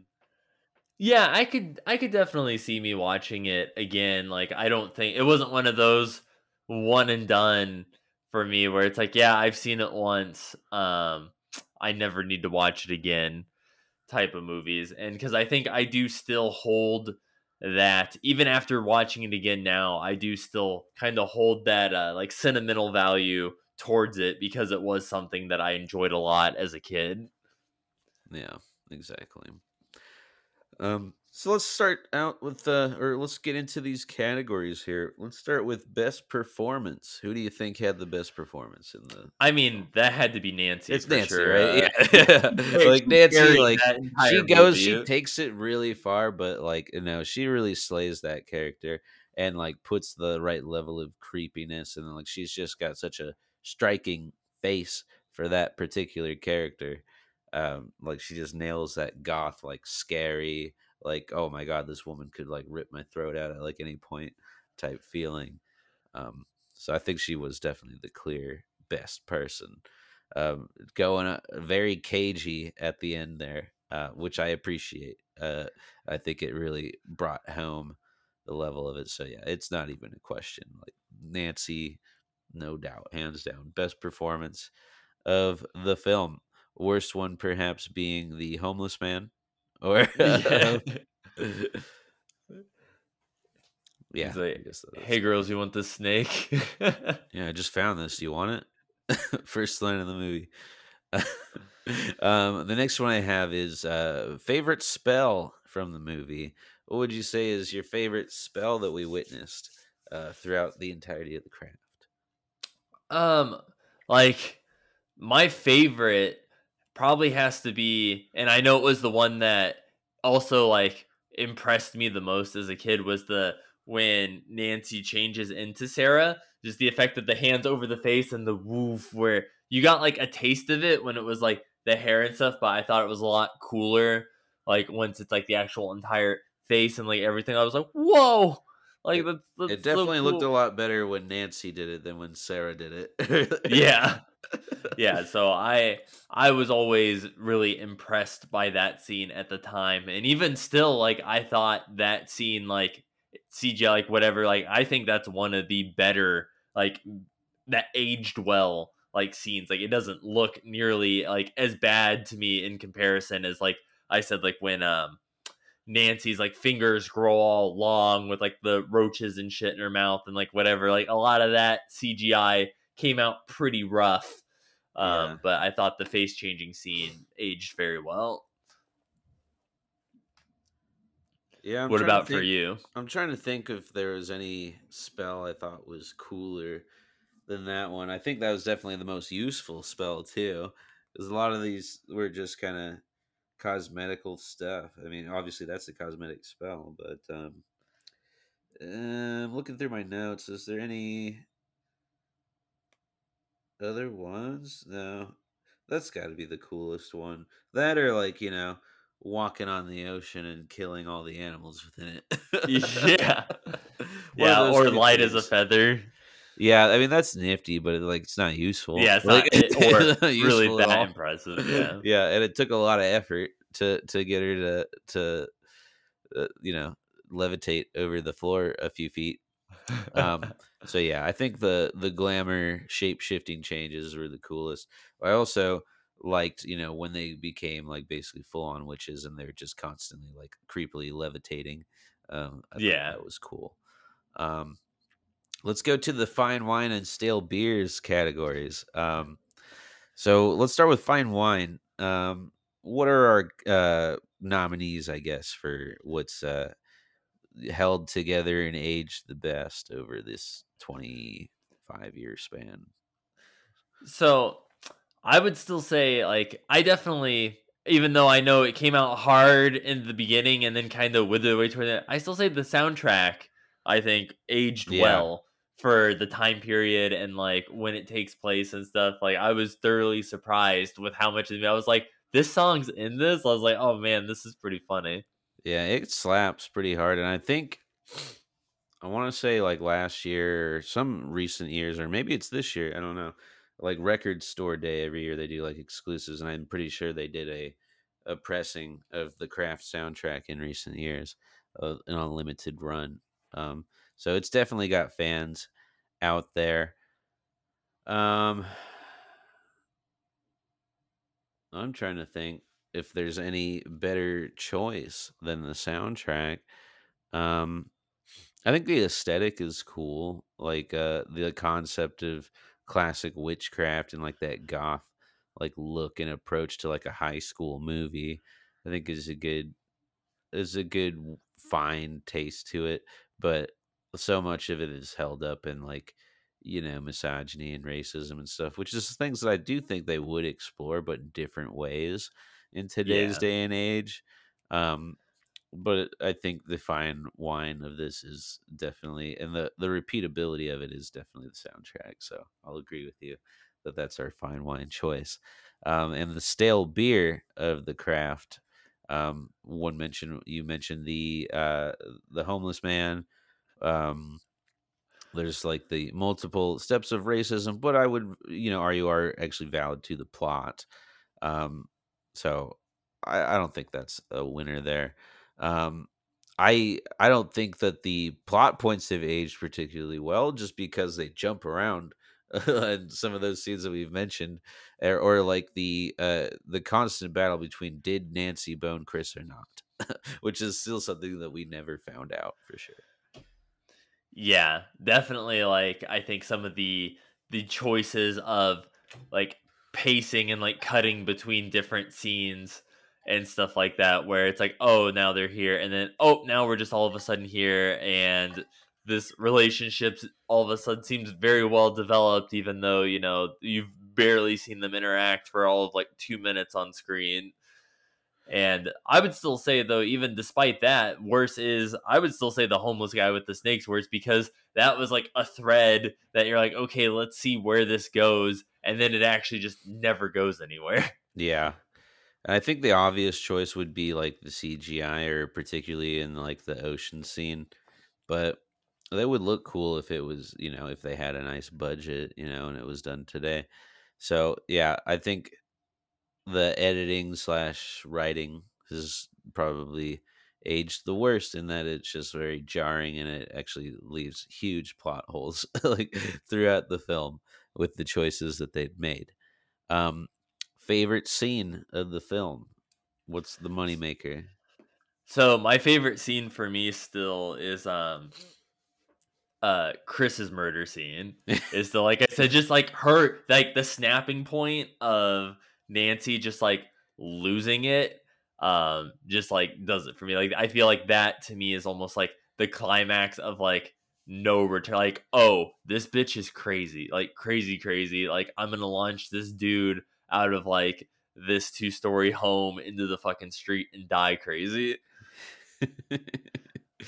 Yes, that's in my picks too. Um, I the of course people are gonna most people would say like the light as a feather scene. I like the scene where all three of them are levitating at the end and just like Hmm. coming out all crazy. Even though the effects have aged poorly, I really like Nancy's departure at the end where her hair becomes snakes and she's all like kind of like Beetlejuicy. Like that's really creepy and crazy looking. But I think I'll once again agree with you and say that the best scene is Chris's death. Just Yeah. seeing him just in complete. Now, first he's just like after witnessing magic multiple times, he's like, wait a minute, you guys are witches. And then but then he's still in love with Sarah, unaccepting of what's actually going on. And then he just gets like catapulted out of a window.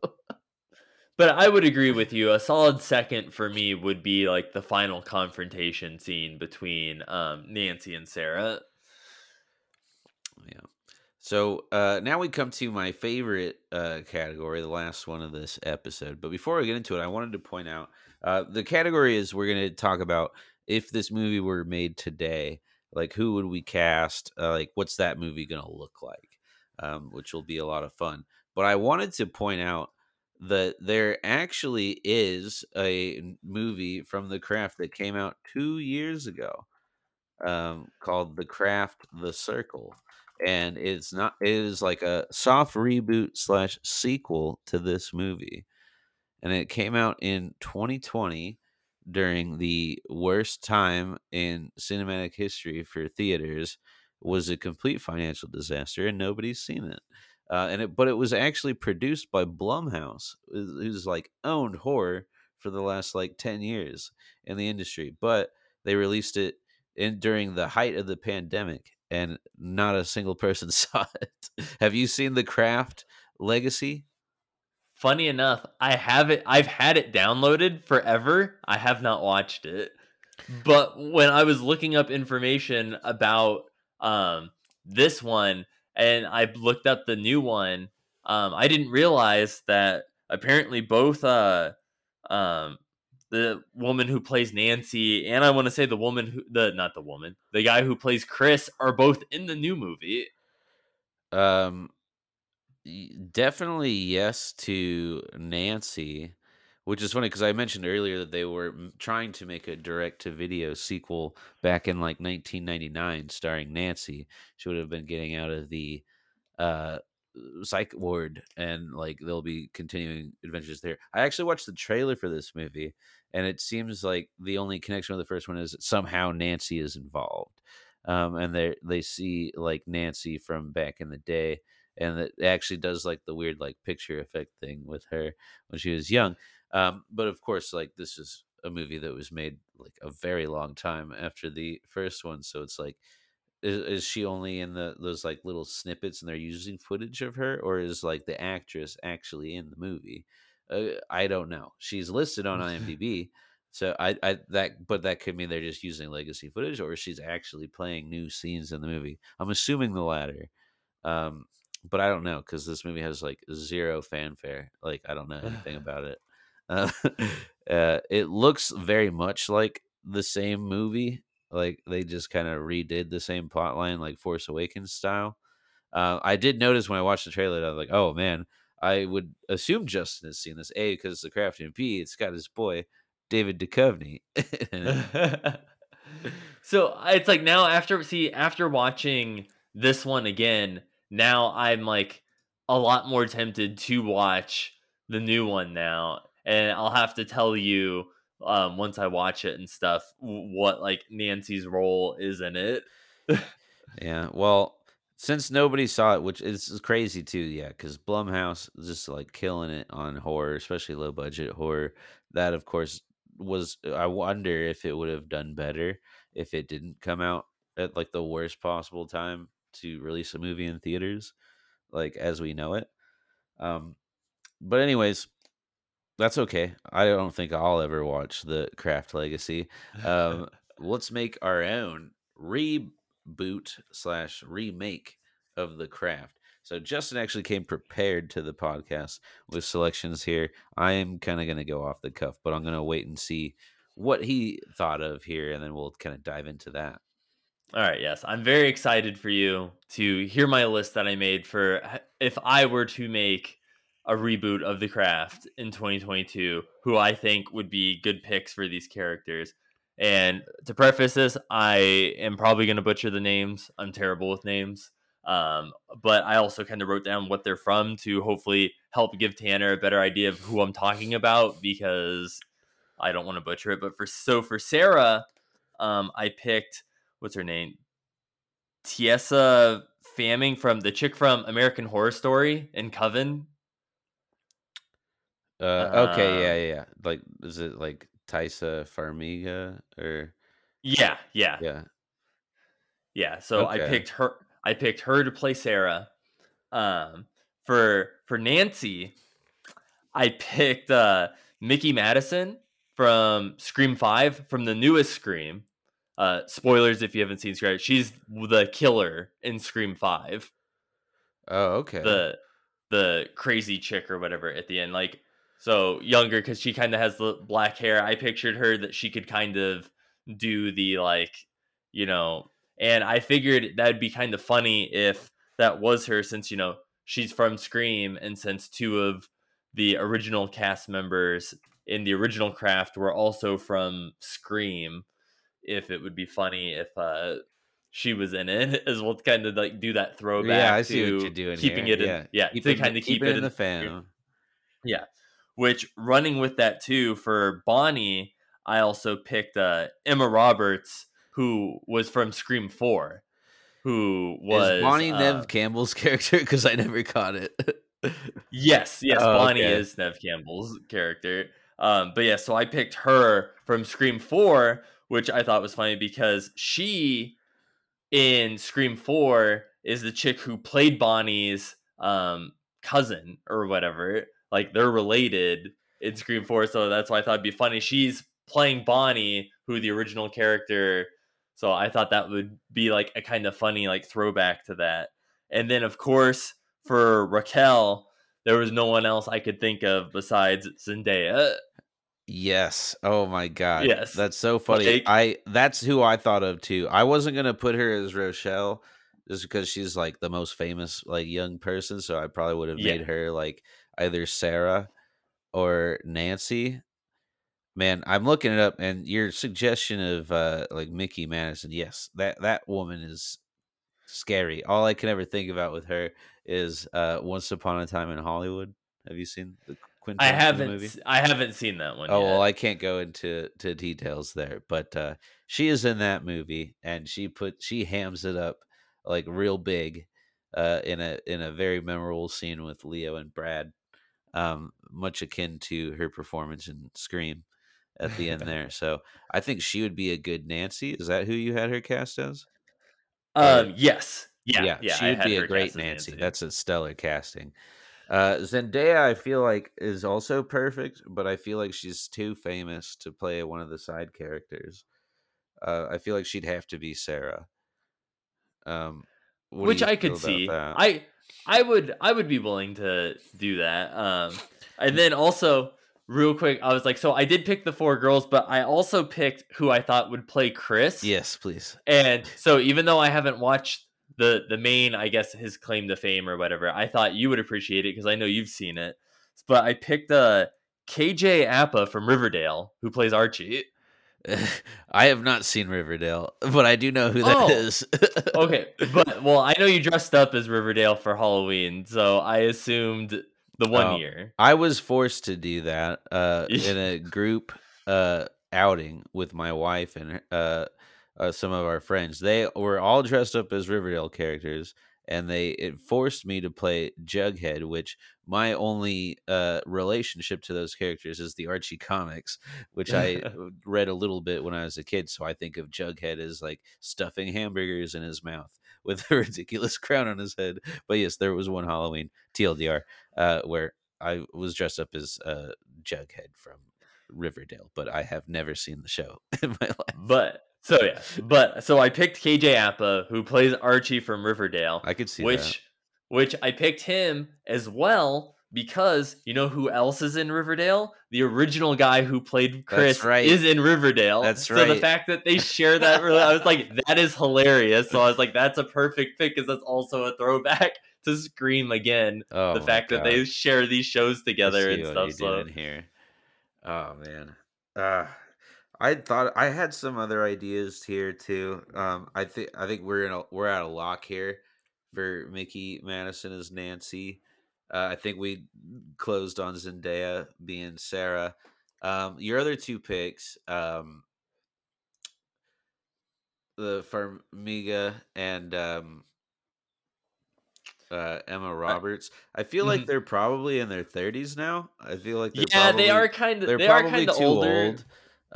So I'd probably lean a little bit younger for the castings there. I sincerely doubt you've seen it, but the Oscars are this weekend, so it's on my mind. There's a movie that came out that people are loving. It's called Coda on Apple Plus. Have you seen or know anything about Coda? Mm-mm. It's like up for best picture. It's like up in the top two movies that are like up for best picture out of the 10. Like those are the two favorites. It's a movie about a girl who all her family is deaf, and she is a really good singer, but her parents and her brother are all deaf and they've never been able to hear things, so they don't even understand what music is. And she's really into to singing. She's like actually a really really good singer, and she's their interpreter, but she's also like a girl in high school. She wants to go to college and go to like high art for music and stuff, and they don't get it because they're deaf and stuff. But it's like a really good movie. But the actress who plays the lead in that movie is just left me on the floor. She was so good. Um, and because she was singing, she learned sign language, and she just does incredible acting in it. Her name is Amelia Jones, I believe. Hmm. I think she's on like some popular Netflix show or something. I haven't seen her in anything else prior, but I thought she was really, really good. And I think she could slot in to one of the other two characters, Bonnie or Rochelle. Either one. I mean, neither of those two are particularly. I think she could do the heel turn of like being like normal looking girl with the burns to like, oh wow, she's hot now. Yeah, Like they could got do that that, lipstick and on. yeah, they slapped on the lipstick. So I think that she could do that translation. I don't want to pick another person from Euphoria, but we're old now, and I'm trying to think of who are young people that we could put in Well, for and either so Rochelle or Bonnie. that was my struggle when you were asking me about, you're like, well, these two picks are kind of old, and I was like, I get that, and I was like, but I haven't seen enough stuff with younger women than that, like, in it, to be able to really pull from. So it's like most of my knowledge base from what I was pulling from is like stuff, I've seen like in the past like Yeah, 4 or we 5 can't years, just like take the whole cast of Euphoria and and yeah. put them back in there. Yeah, I don't know. Like maybe like the I don't know. You watch Cobra Kai, like the Okay, I have seen Cobra Kai, yeah. what about Uh, like that the chick who's like the girl in the Cobra Kai clan that's like like the bully the, girl, like maybe the her. I boy. don't know. I don't know that many young people in today's world. My pick is Amelia Jones from Coda. She could play either of the other two characters. I don't I care was which like, one. the girl. Are you talking about Larusso's daughter? No, no, she's terrible. The other, give me the other girl. No, she's terrible. No, give me the other girl. The girl that's actually like physically good at stunts and not a whiny little baby. I'm not a fan of the LaRusso children in general on Cobra Kai, but that's for another discussion on another podcast. I mean, God, what else is out there that's like young people? Whatever, man. Whatever. We could slot in Emma Roberts, right? She can pull in. She could look younger. I don't know, man. I don't know. Yeah, Or with or CGI or screw nowadays. it. We will. Maybe we can take multiple people from Euphoria. Or I mean, you're talking River. Aren't the Riverdale people like really old too for like high schoolers? Like, I can't believe those guys are still making that show. I feel bad for those actors. I think I saw a tweet this week that they're like going to have magic or something now. It's like, holy cow! I don't know anything about that show as proclaimed, but it sounds extreme. Um, and yeah, I'm down for KJ Appa. I feel like I've seen him in something. I know what he's known for, but he makes a lot of bad like direct to Netflix movies and stuff like that. Um, or what? Yeah, there you go. Like, what about like Stranger Things? The Oh, Millie Brown. yeah, Millie Bobby Brown, right? Like she's famous and young. I mean, That's true. she could play one of those characters as well.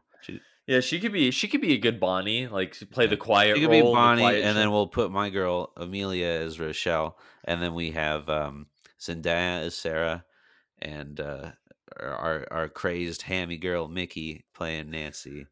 And then we need to get the original actress who played Bonnie and have her as the shopkeeper. Yes, yes, yes, yes. I would love that. And then you're keeping it in the Scream connections constantly. Yeah. Um, yes, I love that. Who could play Breckin Meyer, the little dick who's like Chris's friend? Uh, oh man. I was trying to think of like a little short, like cocky dick kid.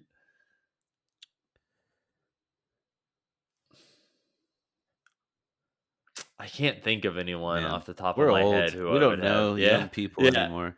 Oh, I would. I thought of another good option for like the girls who's like super famous and young, but enough to where we could slot them in there. What about like Olivia Rodrigo? Like she'd pull in an audience. She could slot into one of those characters as well. I don't know who. We could spend all day going back and forth on like who like potential young people who are famous today, but I think she'd be good too if we wanted to get rid of one of our other picks and slot her in there. Um, for the dick kid friend, it could be the dude who played from Spider-Man, was it Dash? Or the Or guy who that plays kid? Flash, Flash Thompson. Flash. Yeah. Oh, yeah, the guy from Yeah. like Grand Budapest Hotel. I'd like Yeah. that. Yeah. I'll take it. Let's go with that route. Um so yeah, I think we got a solid movie that would probably do better than the cat or the Craft Legacy released during the pandemic. So there you go, Jason Blum. That's where you messed up. You need to go after this hot young talent that's gonna bring in the big bucks, and also maybe wait until people can go to an actual theater to see these movies. Um, so there you go. Overall, we revisited The Craft. Justin's nostalgia goggles were not destroyed. He still enjoys the movie. Decided it's something that maybe one day in the future you'll catch and watch, like 5 years from now. Have a good time. Enjoy the nostalgia. Yep, once the third Craft movie comes out, I'll have to watch the entire trilogy. There you go. I'll wait for that then. Yeah. I'll wait Make, for that. well, give me something to look forward to, and then I'll put in the work to watch the alleged sequel. I am curious to see how it connects, but the trailer does show that it's has something to do with Nancy in some way. I bet she plays a big part of like the third act or something for a little bit of time. Might be interesting to see one day. Maybe I'll scrub through it just to see what happens there, or I'll just scrub through the whole movie and Nancy never shows up, and I'll be like, okay, I didn't need to watch that. But thank you for doing this with me. Hopefully, it doesn't require me doing too many edits. But it started flowing pretty well. I think after a couple of hiccups in the first 5 minutes, but I appreciate having you on and giving me a decent guinea pig, if you will, for what this podcast can be and how it can further develop. Um, I hope it was a good experience for you. It Uh, was. what do you have to pimp? Tell us a little bit about your projects. Yeah. So, if you enjoy listening to both Tanner and I, there's plenty of episodes of the Nothing to Play podcast over on Spotify or YouTube or whatever streaming service you use to listen to your podcast, where it's a video game podcast, talk about movies, and it's kind of free form, talk about pretty much whatever. And hopefully, we should have a new episode coming soon. Once Matt has seen the Batman, I plan on having Tanner himself, along with the usual suspects, Troy and Brandon, on, and we're going to do a deep dive on the Batman. And that's a monthly podcast, and then I also do a weekly podcast that I co-host called That Pixel Life, which is more video game oriented, but we also talk about movies and like TV shows and stuff towards the end. Looking forward to Moon Knight, which is coming out here soon, so there's going to be lots of spoiler talk on that on the show as well. Goody goody. Can't wait to participate in some talks about the bat and listening to more from that Pixel Life, especially once Moon Knight kicks off here. It'll be fun. But a joy as always. Can't wait till we get on the mic again here soon. Um, and then we'll go from there. But thank you for providing an excellent jumping ground for us and letting me watch The Craft and talk about it with you. You got it. I'm always down. Like I said, dude, I'm down to come back. Like if you don't know, one of the other, it was a coin toss between The Craft and the other movie was Halloween H2O. Which ultimately I told Tanner I thought The Craft would be better since it was more a one-off movie, which Halloween H2O kind of is too, but it also kind of requires some knowledge of the Halloween franchise, I feel like, before diving into it. So I figured that one wasn't as good as The Craft, but I also hold Halloween H2O in high regards for one of my favorite movies on VHS that I used to watch all Well, the time don't as a watch kid. it. Don't watch it. Save it I because won't. I think that one, after watching the trailer for it, I think that one would be a fantastic thing to dive into as well. So thank you all five of you out there today. Maybe that's wishful thinking. There are five of you. Thank you for checking out this very first deep dive into nostalgia goggles here on the Really Refreshing Film Podcast, and I'll see you again soon.